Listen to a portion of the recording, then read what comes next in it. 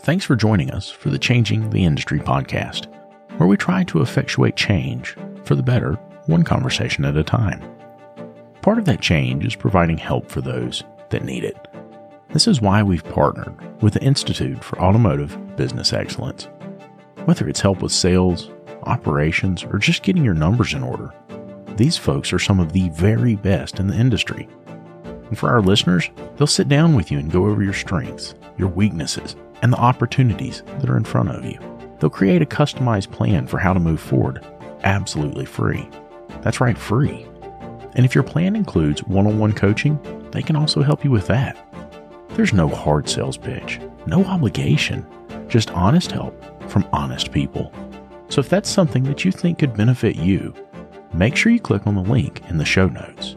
And now, on to the show.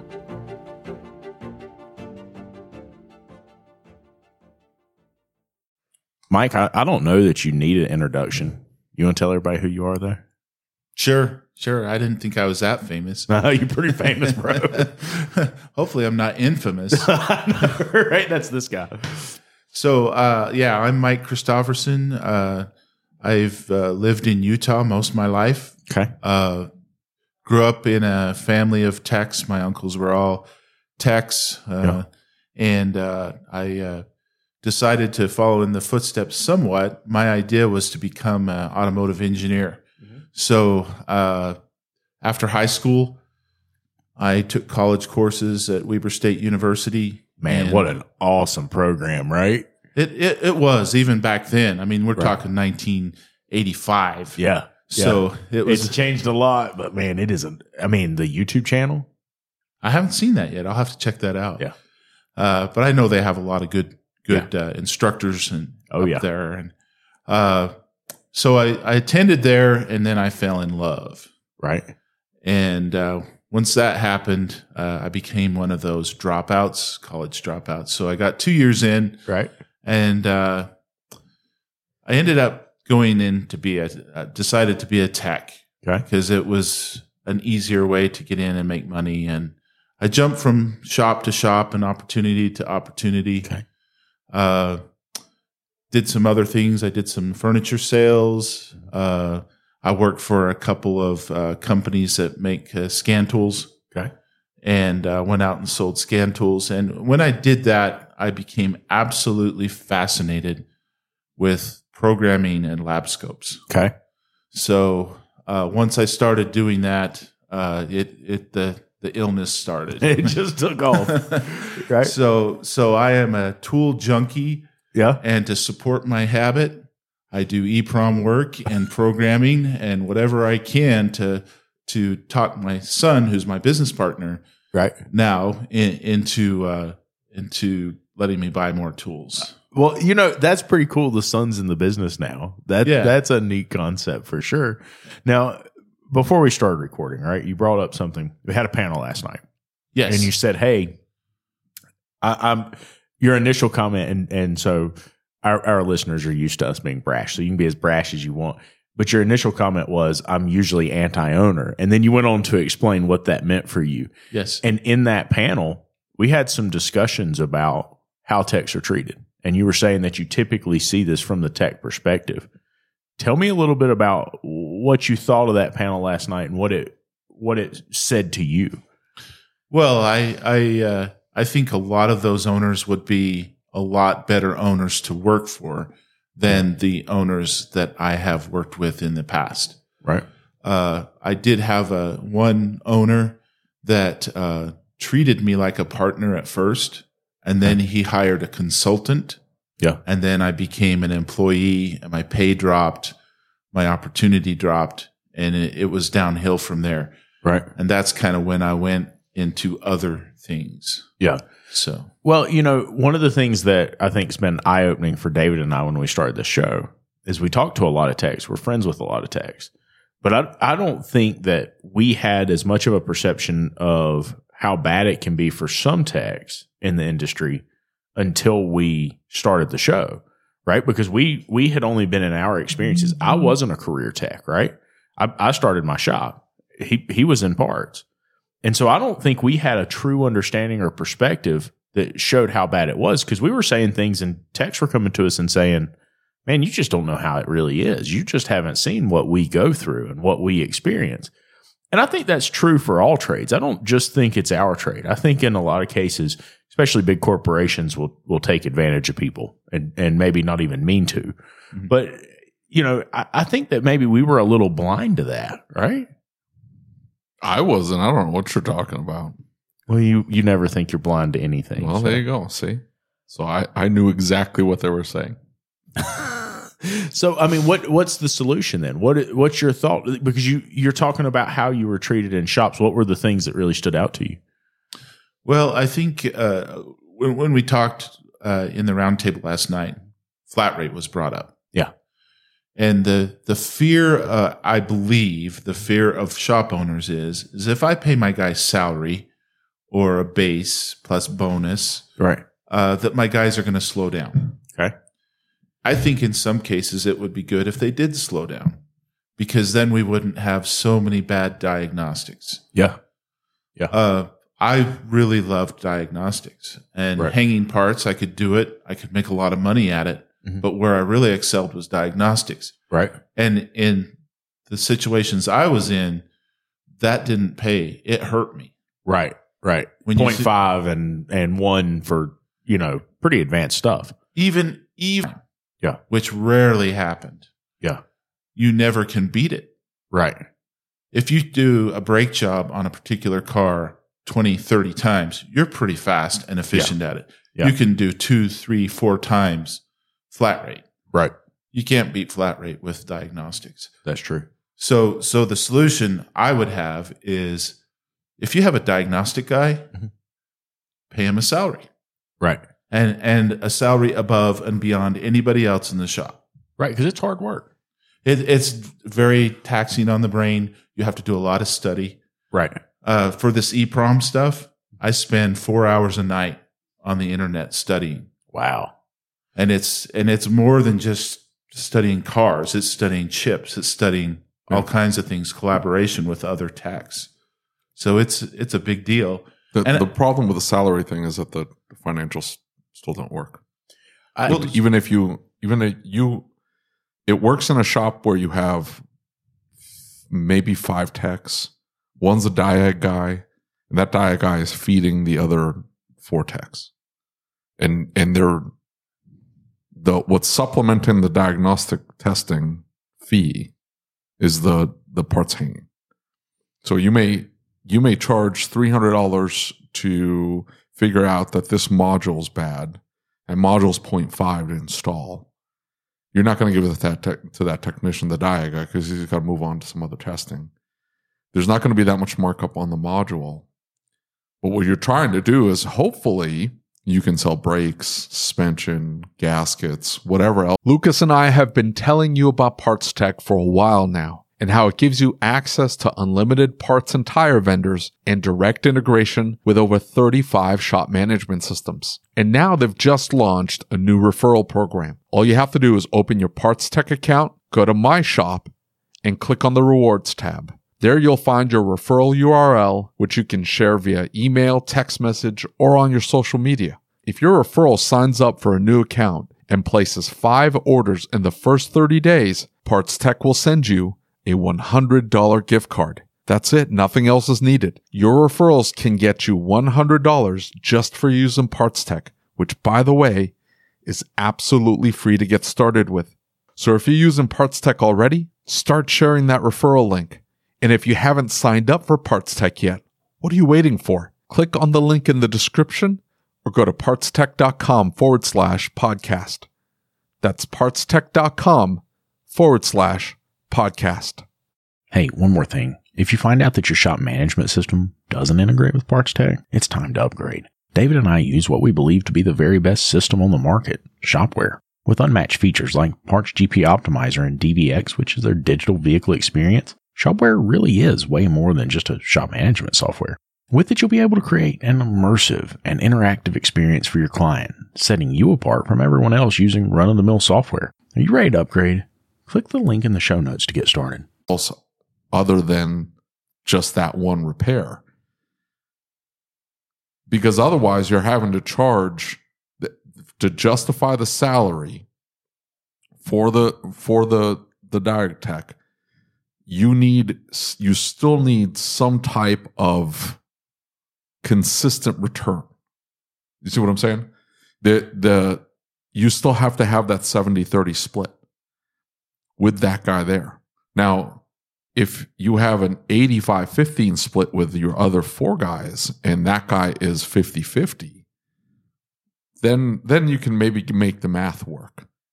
But without that 70-30 split, the math just will not work. The math does not work. Well, so I think that the root of the problem, though, is that the consumer, at the end of the day, has not been trained or not been taught. That's entirely the problem. That we're valuable, right? And so I said last night, I think we're 20 or 30 years behind the other trades. I think if they knew what we were doing, they would value it. If they knew what he was doing, if they knew, like, hey, you gotta hook these teeny tiny wires into this tiny little chip just so you can extract some information out of it to then jam it into this other thing. Like, if they had any clue what you were doing, they would go, okay, well, how much is that? It's $1,000. Okay, what are my alternatives? It's that or nothing, because that module is no longer available, or that module is on 6-month back order, and you're not getting to drive this car without that module replaced. So I've got to get a used one out of some rando car, and I've got to then make it so it'll work on your car. It's $1,000. And it's going to, take whatever, 3-4 hours for the guy to do, and the used module's $100, whatever. But the markup there will justify. If they knew, they don't know. Right. They don't know. And the reason they don't know is because it's the Pareto principle, right? 80% of the shops are plugging in the little dongle thing, reading the scanner. It's just camshaft position sensor, circuit malfunction. What do? They just throw a camshaft in there, camshaft sensor in there, and it fixes it 60-70% of the time. Then out the door they go, and they'll charge an 1 hour diag fee, right? And they threw the part on there, 0.3, it's Ford, because of course. And then, they mark up the part or whatever, and the whole ticket's maybe $500, and the customer just thinks that that's the process 100% of the time. And that isn't the process 100% of the time. That's the process 30% of the time. And the rest of the time, we get screwed. The shop owners, the shops get screwed on the fees because the customer just does not understand what it is that we have to do to properly diagnose, and the amount of training and yada, yada, and so on and so forth. So the math just cannot work if you have a diag guy just doing diag at a salary. It doesn't work. Now, I say that, but what I've done, oh my guy's a salary. Oh my guy's a salary. I don't necessarily pay them these ridiculous salaries that these yahoos around here just throw these numbers out there like they're all meaningful. They're not. It's all relative, but they're well paid, right? But I have to rely on the EEPROM guy that I've got. He's been to your class, right? And he's very much like you. Like, he got into it, and I want to figure out hexadecimal, this, that, and the other. And he got into it, right? And I'm just buying him equipment because he gets excited. I get excited. And I'm a tool junkie too. And I'm like, ooh, I want that toy too. Right. What's it do? It only does a 722.9 transmission module refresh. It doesn't do anything else, and it's $400. Yeah. Go ahead and get it. Let's buy it. It's whatever. I can rely on him to diagnose a vehicle, right? And he's still fairly new to the industry, so there's a little bit of like, hey, we need to streamline 60-70%. I think the diagnostic testing that we do can be streamlined into being very efficient. It's those anomalies that end up eating our lunch, right? But we can mitigate that if we can streamline the 60-70%, right? And so we're still working through that. But the only way the economics work is that he still has to hang parts. Like, I'm happy to pay him his salary. He's worth every penny. but you got to go hang parts, dude. Like, I get that you want to diagnose this car for me. But by the way, I need you to also do the brakes and steering suspension and that gasket and the rear end differential service and the transmission service. Because that $4,000 ticket overall is going to pay my bills, right? And yeah, there was a $250, $300 DIAC charge on there, and we paid you. Again, it's not flat rate, but it's got 1.7 billed hours on it for DIAC testing. That's the one DIAC guy in the shop thing is a model. It might work in a bigger shop though. But the economics might work in a bigger shop, right? So then you end up with a Bill Adams who looks at it and it's like, okay, well, I just have to scale. That's all I got to do. I just got to scale up. It's never going to work in a two-man shop, two-tech shop, right? Owner, two techs working. You're screwed there. Forget it. That's never going to happen. So he's got to go to, I'll just be techs and all we're going to do is hang parts because it's the only way he's going to make any money. The problem, though, is that Bill Adams then is, and now I'm looking at it from an owner standpoint, I'm held hostage by that DIAC guy. Now you can say, well, just keep him happy. It's like, dude, okay. What is it? 50% of marriages end in divorce? Right? I'm not making a lifelong commitment in front of God and family to be with this person for the rest of my life. This is an employee, right? And you can say partner, this, that, and it. Like, you can say all that. But unless that guy came in and ponied up cash upon cash, yeah. Unless that guy came in and was dumping hard-earned money that he had saved up to buy into the business, yeah, I mean, my employees are partners with me in that my success is their success is my success. We are all in this together in that sense. But as far as like, if we go belly up, who's the government coming after for the liabilities? Like, it's me. That's my name on it. I signed for it. You just go get another job. So we can say partner all that stuff, but it just will not work in a small shop. And I'm held hostage by that one DIAC guy in my shop. That one DIAC guy is feeding my 3 or 4 other techs. That guy leaves at any point for anything. All right. Has a medical emergency, medical emergency, family, wife wants to move to some other part of the country, whatever. Like all of a sudden. And they don't fall off of trees. It's not like, I can just go hire another one. Like, no, dude. Like the hardcore guys, like you're talking about, the ones that were really into it, those guys are 1 in a million, right? 1 in a million. You're a 1 in a million. Yeah. So may I make some observations? Absolutely. 100%. That's what we're here for. So I understand from a shop owner's perspective, because I'm a business owner now too. Yeah. And I have employees. Yeah. I understand the perspective of dollars and cents. Yeah. I mean, P&L and all that kind of stuff. Sure. I will say, though, even though I discourage it, I still have shop owners call me that I do programming for to come and do diagnostics. And whatever I tell them, they pay me. Right. How they make that work financially, I don't know, but I'm not cheap. I charge more for my work mobily than they charge for their flat rate. Right. So I'm sure they don't charge the customer, but I charge them. They absorb it in their advertising budget or whatever. Yeah. But they're willing to pay me a premium rate to come in and solve their problem. And I'm not always 100%. Nobody is. Right. Yeah, absolutely. But most of the time I get my guy. Yeah. So if they can afford to pay me triple or quadruple what they're paying their tech, then there must be a little wiggle room somewhere. Yeah. There's a little wiggle room because they're not calling you 6 times a day. Right. I'm not there full time.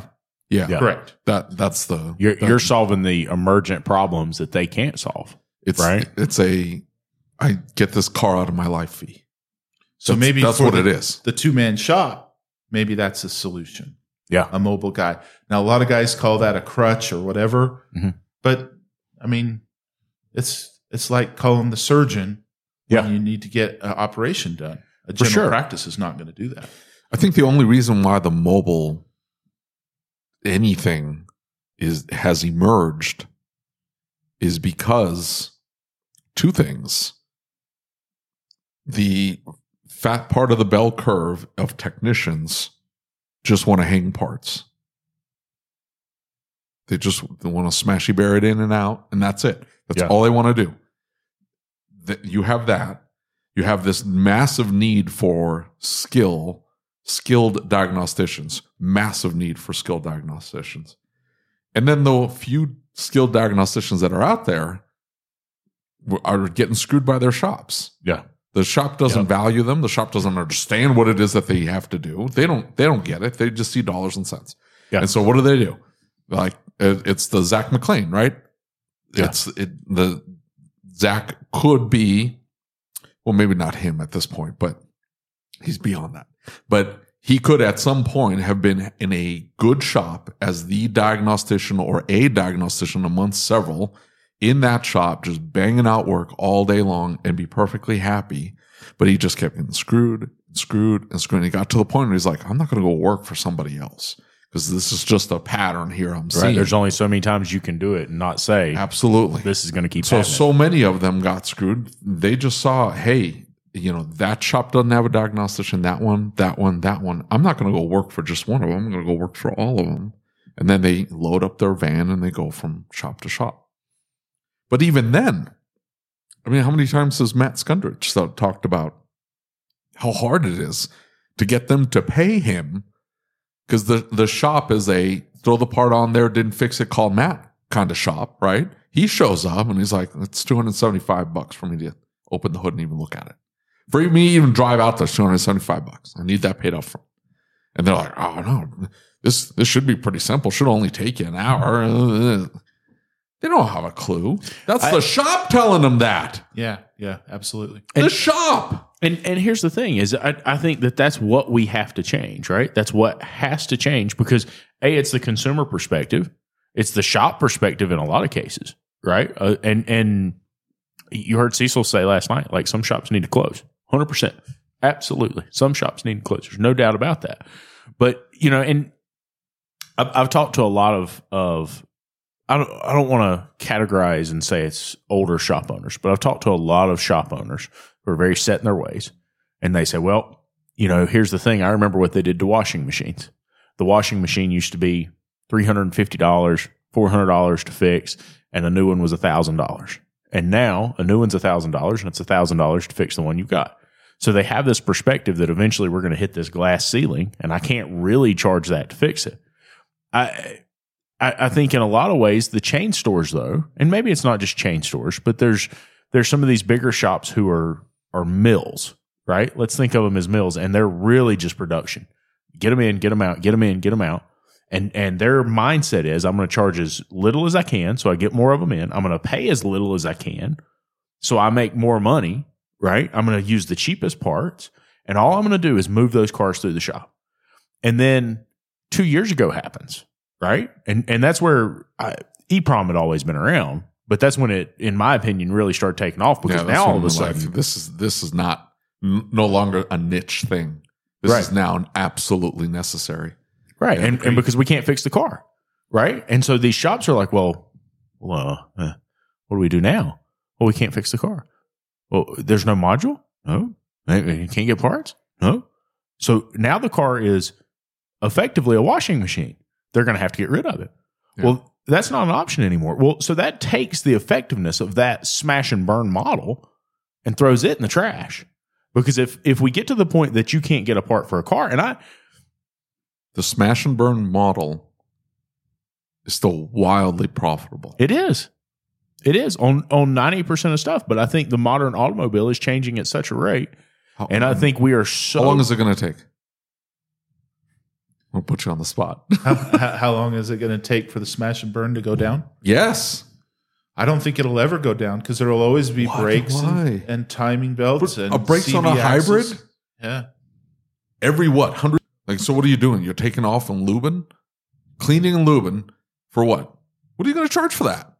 $100 maybe? You're not putting any parts on it, right? So what do you do? Like fewer fluids.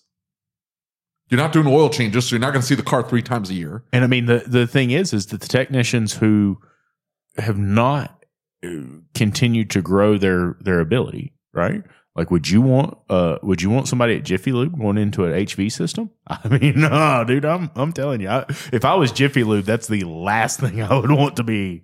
You know, people don't know. Like, what was that? David, what's his face? From I don't know how to pronounce his last name, so that's why I call him what's his face. But from St. Louis, Spirit One Automotive, he got a drop off, and the lady had circled that her Nissan Leaf needed to be checked for emissions.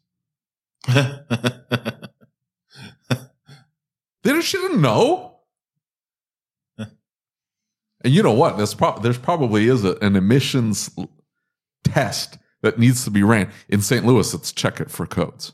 So if all the readiness monitors are ran and there's no codes, it passes. What are you trying to say about Missouri? Not Missouri. St. Louis. Oh, okay. Just St. Louis. They're so incompetent there. They probably do have hey, you still need to check the car for emissions. It's an electric vehicle. There are no emissions. Oh, you still need to check it, for a check engine light. It's like, okay. But even if I do have a check engine light, what do I have? Like a voltage problem in one of the modules? Like, what am I checking for here?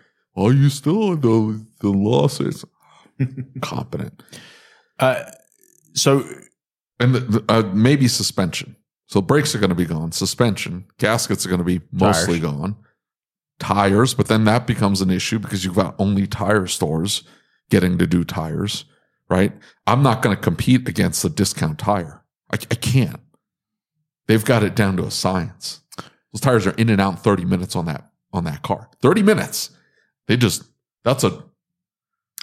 mean, do you feel like manufacturers have created a situation of planned obsolescence in an automobile? I mean, is that there's no way.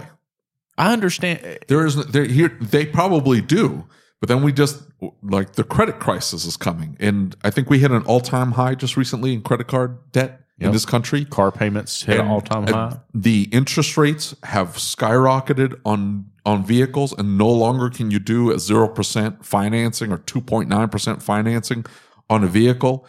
So the vehicles have to get more expensive because of the amount of technology they're jamming into the car. So that SUV that was $35,000 is now $50,000. They cannot get the credit at a decent enough rate to purchase that vehicle. So they have to stay in their 10 or 12 or 15 model car. They have to fix it. Well, even if it's $10,000 to fix that turd, it's a Jeep Grand Cherokee, and it needs $12,000 in work because they all do, right? It's $50,000 for a new one. What are you going to go buy a used one that has the same problems? Guess what? That one's going to need $12,000 in work too. They all do. So what are you going to do? I think even beyond that, right? Like, so we look at what you do, right? And we talk about EEPROM, and we think, well, okay, you can't get this module, you can't get this part, and a very small subset of shops around the world are able to do what you do. Makes sense? Like, very, very few. I mean, what? Less than 1% of all the shops in the country, maybe a quarter of a percent, possibly. We found another shop in St. Louis, I think, that was doing, or in Kansas City.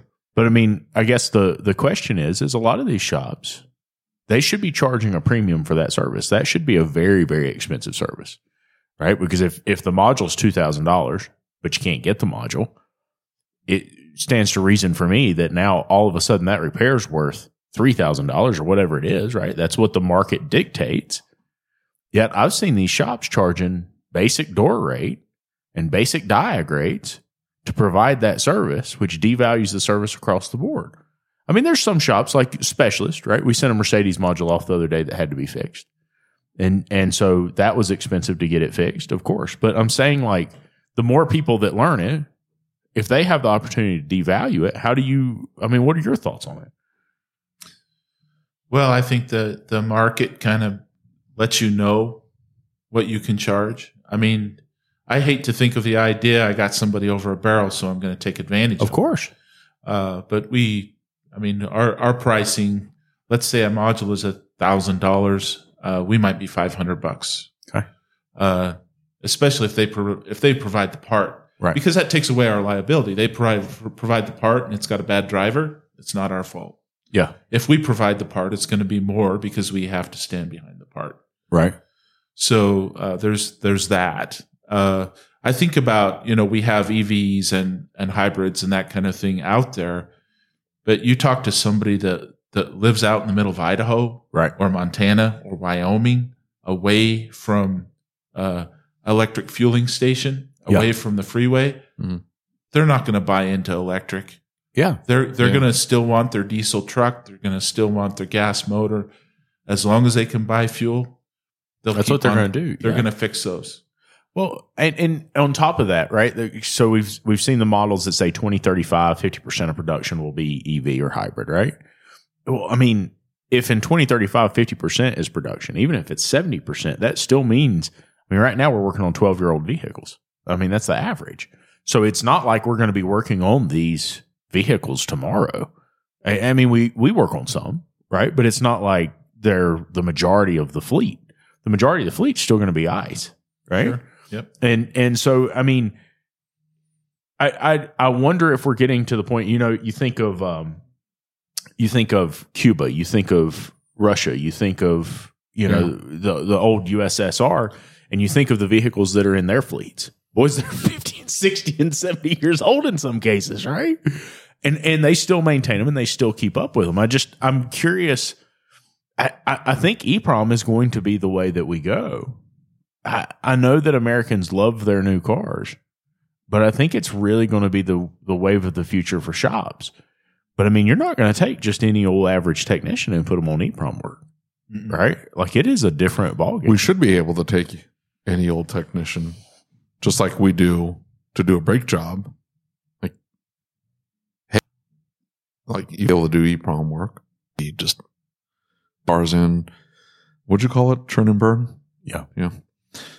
It's the churn and burn model with what's driving traffic is cheap oil changes and just like discount alignments, and that's what's driving the traffic. And he calls me and he's like, "Hey, are you looking for a GS?" And I told him, I said, "Dude, I don't have GSs. All my guys need to be proficient. They don't do all EPROM work because some of them aren't interested, but they should all be able to diagnose 60-70% of the cars that come in, and they should be able to handle any repair. All my guys." And I started asking him a few questions, and he's like, "Yeah, I really got excited about working on cars, and I got into the industry, but they've got me doing oil changes and alignments all day, and tires, and I cannot get off this rack. I've asked." And I'm like, "They won't let you do some gaskets, timing belts," because that's what they do. He's like, "No, man, they will not let me do it." And the reason is the model, their financial model, doesn't allow them to. Because the minute you start doing timing belts, you're not going to want to get paid $15 an hour anymore or $20 an hour anymore. All of a sudden, it's 25, 27, 30, and they can't afford that. They're doing $19 oil changes. So what are they going to do to this kid? So I told them, I said, I sign up for Standard and a premium, pay the $99 or whatever. Start down this path. Because if you want to make any money and you want to be indispensable in this industry, hey, I can do tires is not going to be the thing. We're going to have robots doing tires here soon. Yeah. Like, we don't need more tire changers. We need a guy that can diagnose why that tire machine's not working. Yeah. Yep. 100%. But that's who's coming into the industry, is he's thinking, I'm going to hang parts. It's like, no, dude, the industry hanging parts has to go away. That's not this industry anymore. I almost wonder, so let's think about who the high school instructors are. Let's think about who the college instructors are. Now, some of the college instructors are pretty elite, high-level guys. But think about what it would be if somebody had your knowledge, or if somebody was talking about EPROM in high school, right? Because now all of a sudden we're talking about a skill set that's beyond fixing a car, right? We're talking about a pretty advanced skill set. And if you could get those kids excited about something like that. Yeah, why don't they have board capacitor and resistor or diode desoldering and resoldering on boards on automotive modules in high school? I mean, they used to have electronics classes. Yeah. But 30, I'm saying 40 like years ago. smush them together. Yeah. Hey, I thought we were going to change oils. No. I'm going to show you how to change capacitors on these boards because they all blow up. Like, what? Yeah. Well, it's like Eric's class at our high school, right? You really dig into what he does. And the class has always been, like, we've always had a good program, right? But when he came in and he started setting up the advisory board, and we're all going in and we're meeting, and he's bringing in the guidance counselor saying, look, I want you to hear what these people have to say, because this is not the industry that you think it is. This is not what we were doing 20 years ago. You know, he was a Volvo master. Yeah. And so the majority of his work was complex Volvo problems. And we know how complex Volvo problems can be, right? Oh, the whole wiring harness just disintegrated. Oops. My bad. But see, I'm not just talking bad about Land Rover. And so, the thing is that all of a sudden that class is full. Why is the class full? Well, because they understand, the guidance counselors now understand that the technology that they're working on is not just something that's relegated to an automobile. It's not that I'm a grease monkey. It's that this, I'll never forget watching a Scanner Danner video, and he said, if you can fix a car, you can fix your washing machine, you can fix your HVAC system, you can fix, because the same principles that work in this work in everything in your life, one way or another. We've talked to Jim Kokonis about the deductive reasoning and the different types of reasoning and how do we think through that. This is a skill set that if we can get them to teach that very young, if we can get them to teach that in middle school and in high school, this is not just winning at automotive repair. This is winning at life, right? This is a situation where when these kids come out, if they have these skills, everything from fixing their own car to life problems, they're thinking about it completely different than they ever have before. We're giving them the skills that make them successful in life. And so is it education's failed us? I mean, I've talked before about that our education system that we have now is very much like a factory setting. It's a production line. And what's most important is your date of manufacture, right? And we just push them through this system, and here's what you have to know, and here's how it is, and everybody's the same. And so we all know the same thing. We all do the same thing. Maybe it's time that the education system has to be reformed, and maybe that's part of the problem that's leading to where we're at right now with the automotive industry. Well, critical thinking is something that I think is lacking in our schools. I remember when I was in elementary school, they talked to us about base 16, which is hexadecimal. Right. I didn't grasp it in third grade. Right. But I use it now all the time. And I have to try and understand it. Right. And it's, it's like a puzzle. It's kind of fun, actually. Yeah. It's very, very interesting. And the thing is your brain works that way. Mine does not, right? That's just not the way mine works. There was a guy, his name was Ken Robinson, right? And he passed away recently, and he had all kinds of kooky and wacky ideas. But he's the one who really opened my eyes to our education system. And is our education system broken? Is that what we have going on right now? Is this a damaged educational system that's causing the root of where we're at? I told a story last night on the panel. I was talking about a guy who I was in a restaurant, and I overheard him talking about his career in HVAC and all of the things that he had been through. And I thought, well, damn, that sounds just like what we've been saying about automotive. And then I start paying attention. I get into some plumber groups and into some electrician groups, and they're all saying the same thing. Is it that we've devalued the blue collar worker to the point that A, they can't earn a living, and that B, they're not respected? And they're the ones who built the country, right? Like at the end of the day, the guys paving the road, the guys building the bridge, the guys building the buildings, the guys wiring and plumbing the buildings are the ones who made the rest of this possible. And it might be great and well to be an attorney. It might be great and well to be a doctor. And those people are needed too. But they're not the ones who made the country what it is. They're not you think back about World War II, right? And of all the things that you could say about World War II, the most impressive part of it was the manufacturing machine that this country became, right?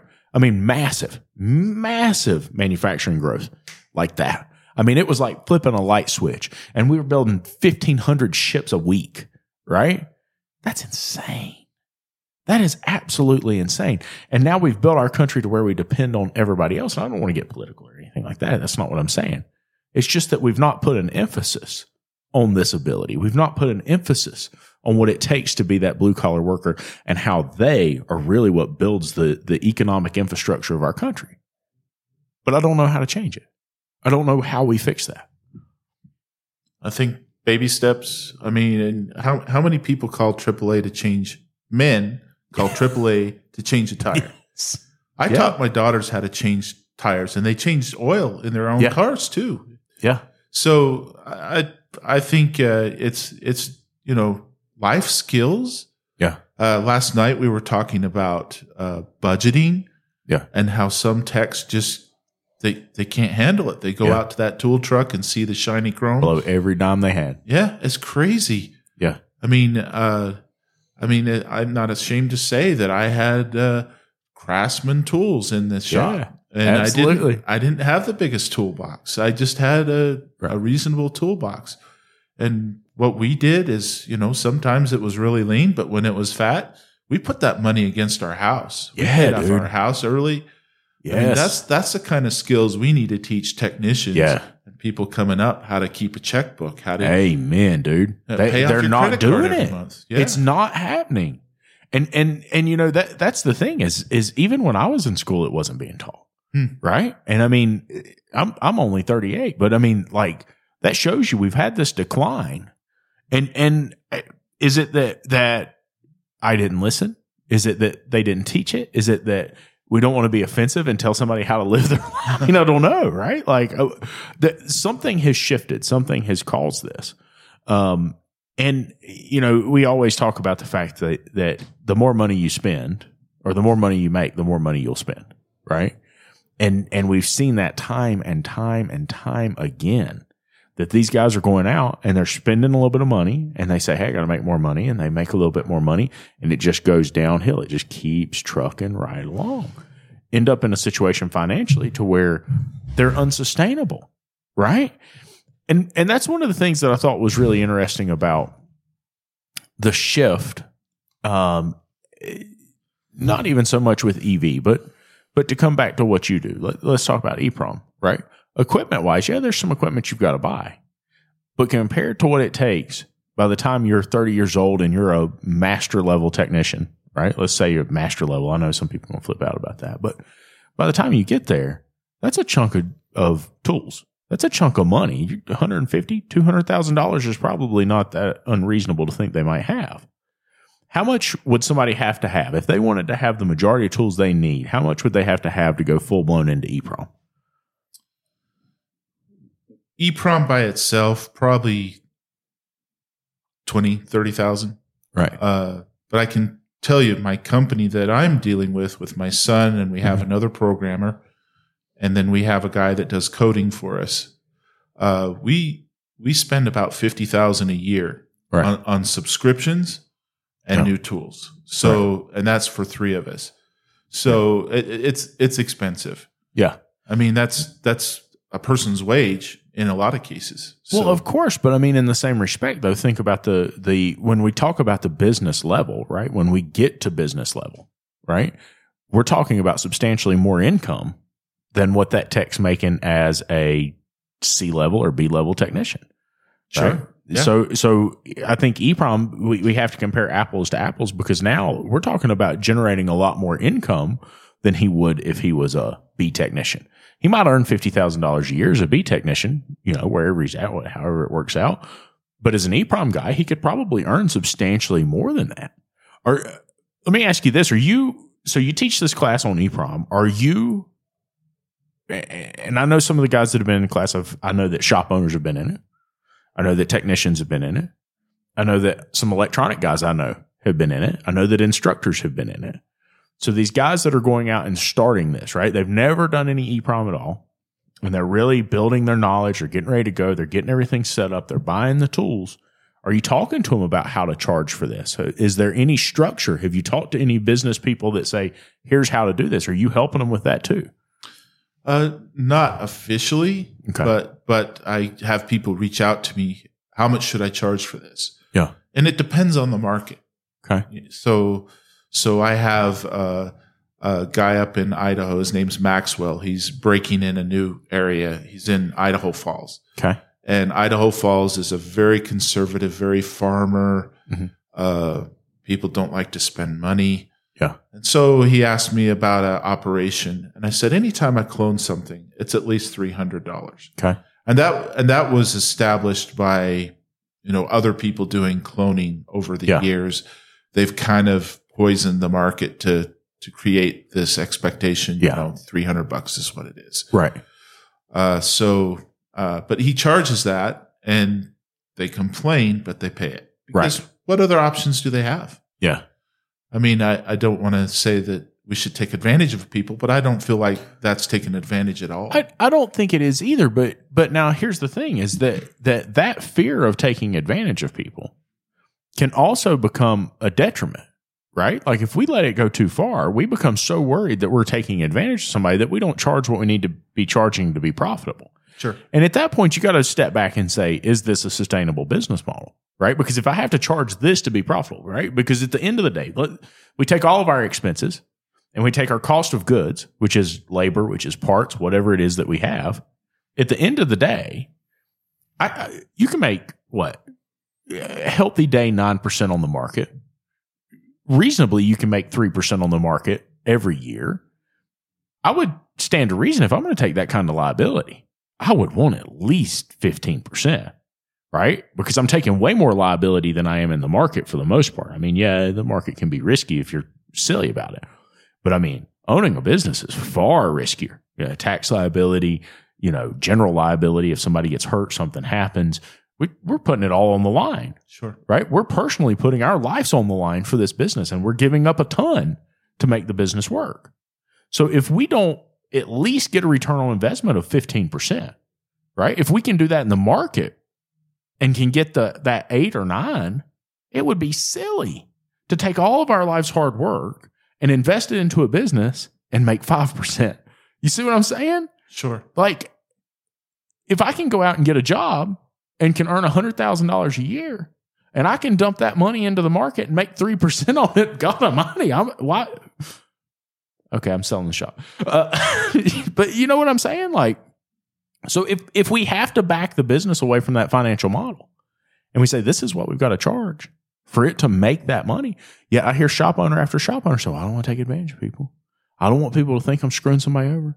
I don't want to recommend things they don't need. Well, for God's sakes, don't recommend things they don't need, right? Fix the car. Sure. Right? If you're going to recommend something, make sure they need it. Tell them how to maintain their car. Tell them how to keep it reliable. But people charge that are what you're saying worth. that, though, aren't doing e-prom work. The people that say, I don't want to take advantage of people, they're not doing e-prom work. What are they doing? They're hanging brakes. That's what they're doing. And they're machining the rotors. That's what they're doing. Well, I can save the customer $100 if I machine the rotors. Why are you machining rotors? That's another discussion. Well, you're supposed to charge for that. Like that's an hour, right? Yeah, but they don't tack the hour on top of the brake job. They should. Well, even if they do, they're charging $100 an hour. Charge $20 a rotor. $200, yeah, $20 a rotor, or $30 a rotor, or $50 a rotor. Some shops were taking the rotors off, taking them to the parts store, and letting the parts store machine them. Like, how long is that car sitting on the rack? What are you doing? Yeah, just buy new rotors. What does it cost to have a car on the rack? $300 an hour? Yeah. Mm-hmm, by the time you figure profit on parts and absolutely opportunity costs. Yeah. So your just opportunity cost loans anywhere from $200 to $400 an hour, just right there, right? And so you're talking about a chunk of change. And if it comes down to it, if we're not willing to charge, and I guess what set me off on that tirade is that you don't want to take advantage of people. But people are always going to complain about the price, right? Sure. Yeah. They don't go into Walmart and buy a 55-inch TV and say, I feel like this is a little steep. Could you, right? They might, but the point is that it doesn't matter, right? They're not getting anything. They feel like they have a sense of control, though, when they walk into Walmart and they choose that particular TV where they don't know anything about cars. So they walk into the shop and they're already apprehensive, thinking, I'm going to get screwed over here because I don't know what they're saying. But they're telling me I need to spend $1,000 to get this car running. And they're telling me they have to replace this module, but they have to program it, but they're going to use a used module. I don't know what they're even saying. Is it possible that our front counter staff's not been trained? No, some people just don't want to understand. I had this lady come in.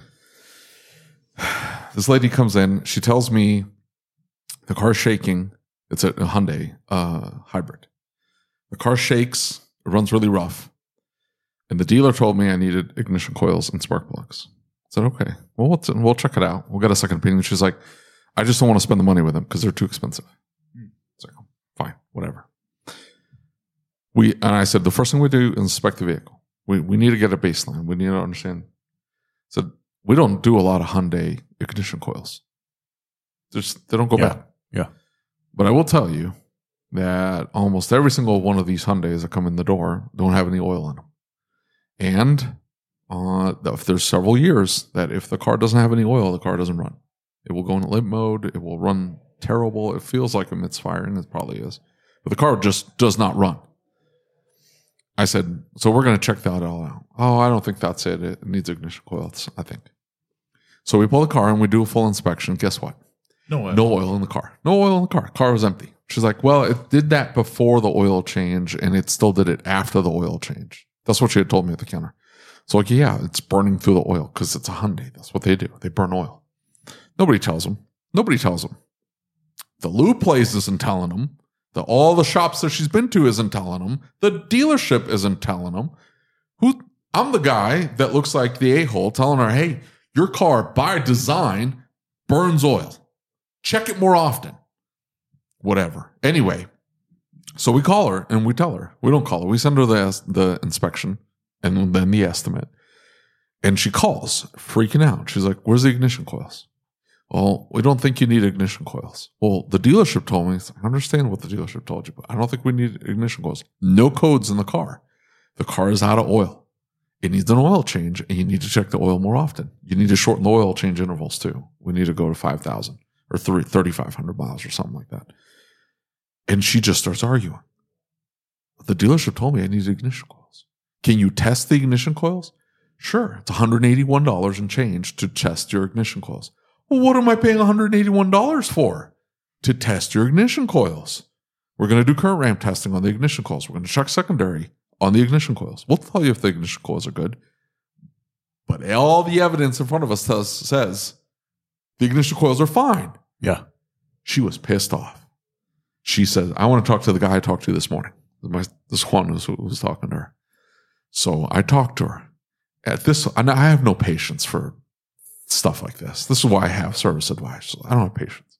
I used to be like, oh, well, we can check it for free. Like I used to acquiesce. I don't acquiesce anymore. Like I'm in my office. I'm editing the podcast or doing YouTube videos or something like that. I don't want to be bothered. And I don't want to be bothered answering stupid questions. Ma'am, the reason they told you, I asked her, I said, ma'am, did you pay for anything when they told you needed ignition coils? Well, what do you mean? Did you pay for diagnostic testing? They charge you $150, whatever, to test? No. Did you pay anything? Well, I was in for a recall and I told them my problem and they quoted me out coils and plugs. Nobody looked at this car? Well, they were back there with the recall. Yes, but they didn't charge you anything extra. No.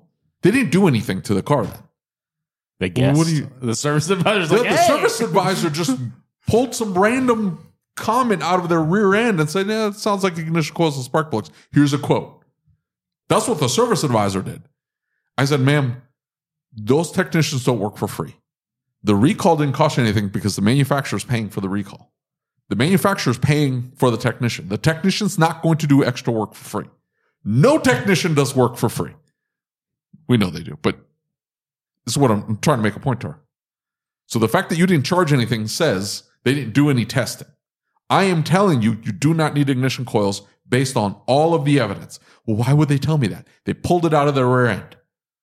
And all the evidence. She hung up on me. They'd probably pop up and say, oh, and while we were in there, we noted it needs an oil change too.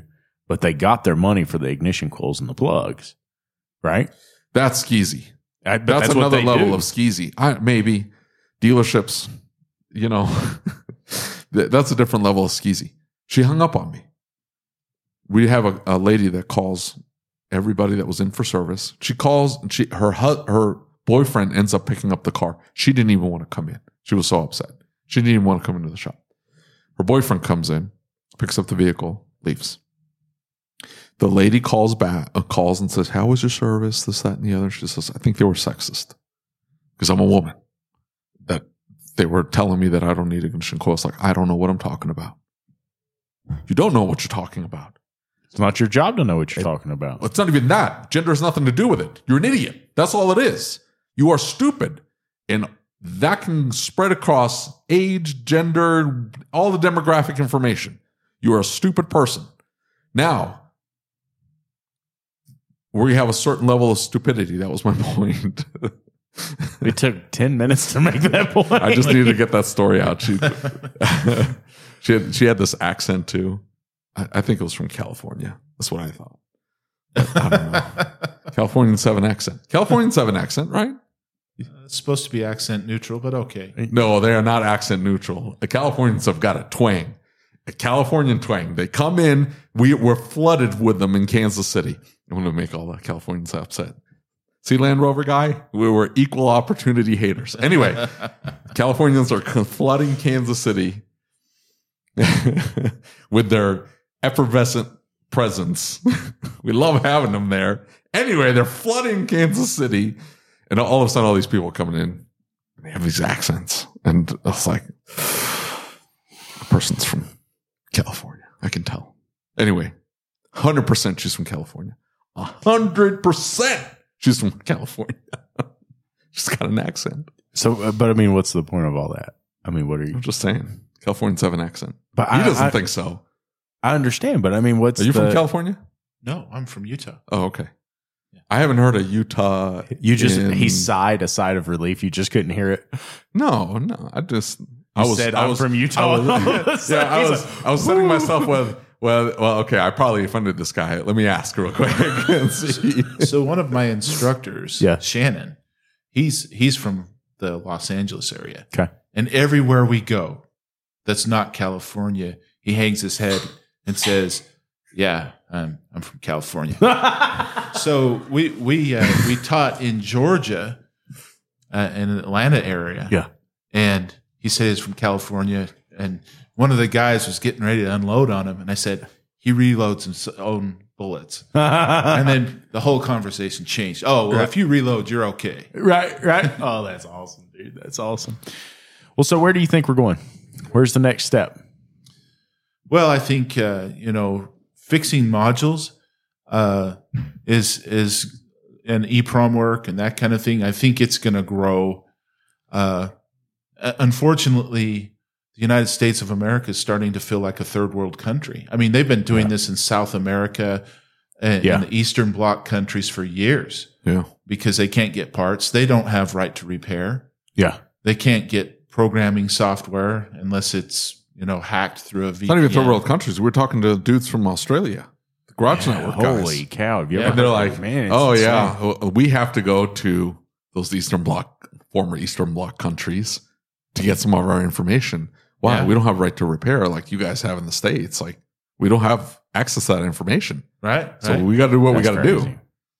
So that's I think we're running into more of that. And the other concern I have is, have you had to buy a PCM used or reman for like a 98 Jeep with a 4-liter?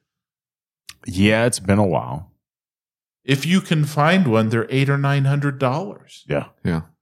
And it's been through the mill so many times, you never know what codes are going to pop up. The ones with it was the older ones that had the screws in the front of the case that would push into the board itself. The support It's screws. probably still that one. It's the one with the weird like angle on the connector and those little solder points with the right? And with a 90-degree on them, they would have hairline cracks. And so you'd randomly, fuel pump would stop working.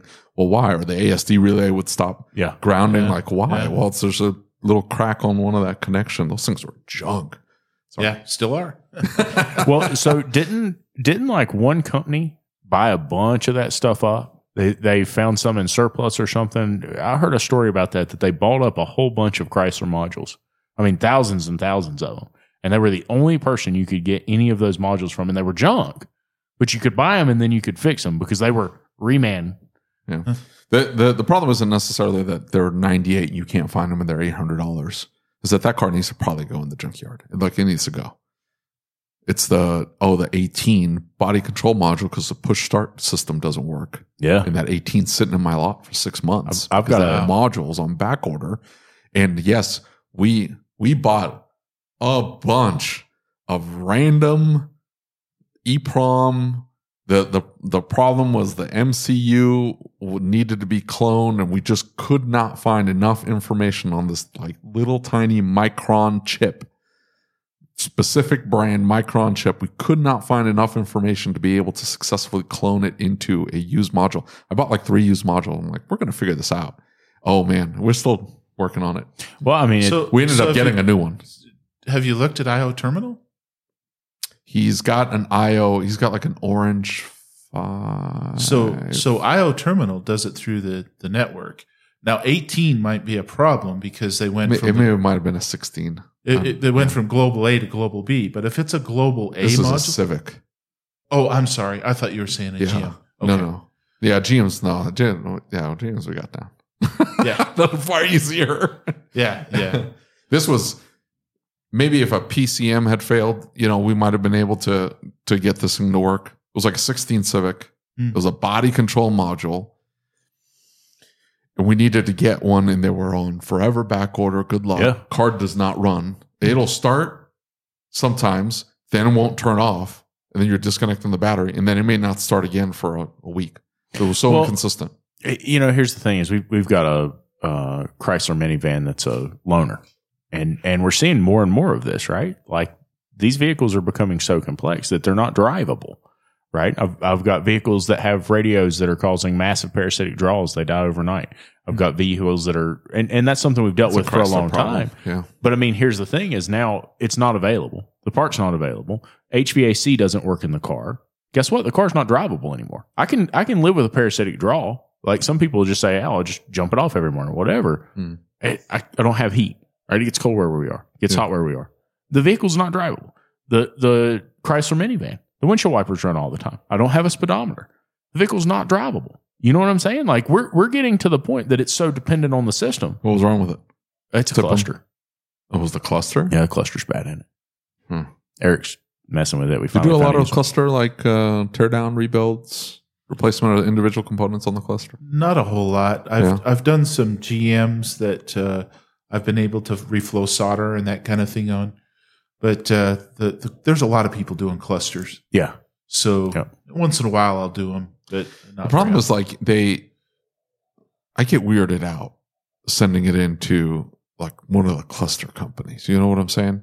It's because it's because I understand their business model is built around there's 3 pattern failures on that cluster. 09 to 11 Honda CRV. This is what fails. If you don't have that problem, but it's in the cluster, what do? I can't send it to one of those. And there's 700 of them that will all do the exact same thing, different prices or whatever. And then you'll have one random company who will say, I know that problem. We fix it, but it's $800. Well, cluster's $9. And now you have to decide, well, do we just spend the $100 more and get a new cluster? $800. Now they're still available, but had they stopped making them available, the cluster, now, the $800 is worth it.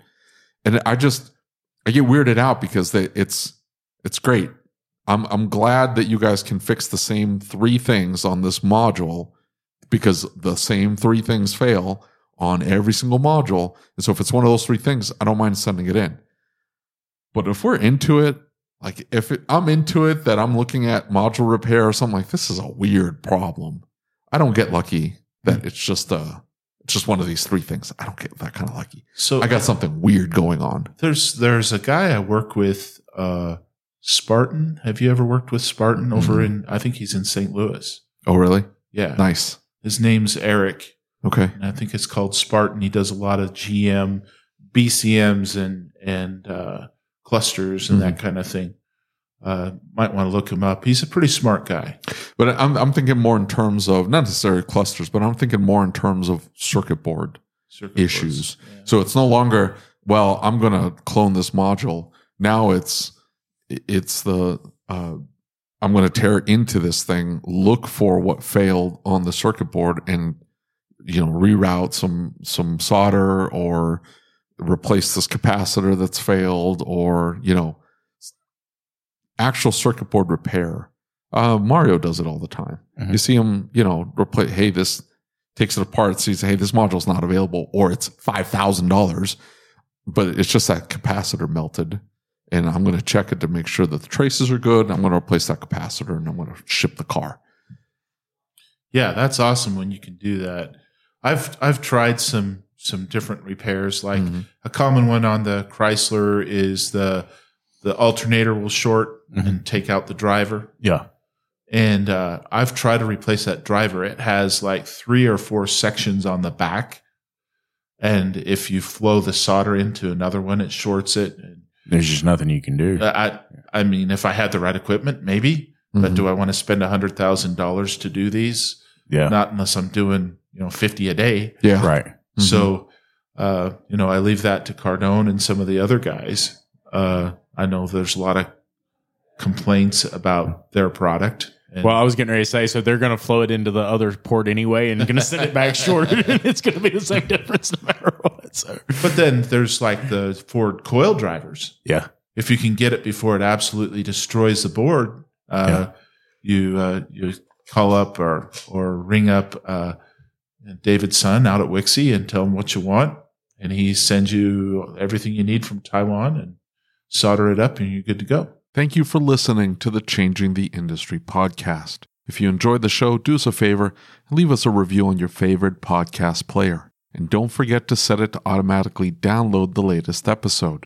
Our efforts with this podcast, the YouTube channel, and the Facebook group wouldn't be possible without the support of our awesome sponsors. So please take a moment, check them out by clicking on the links in the show notes.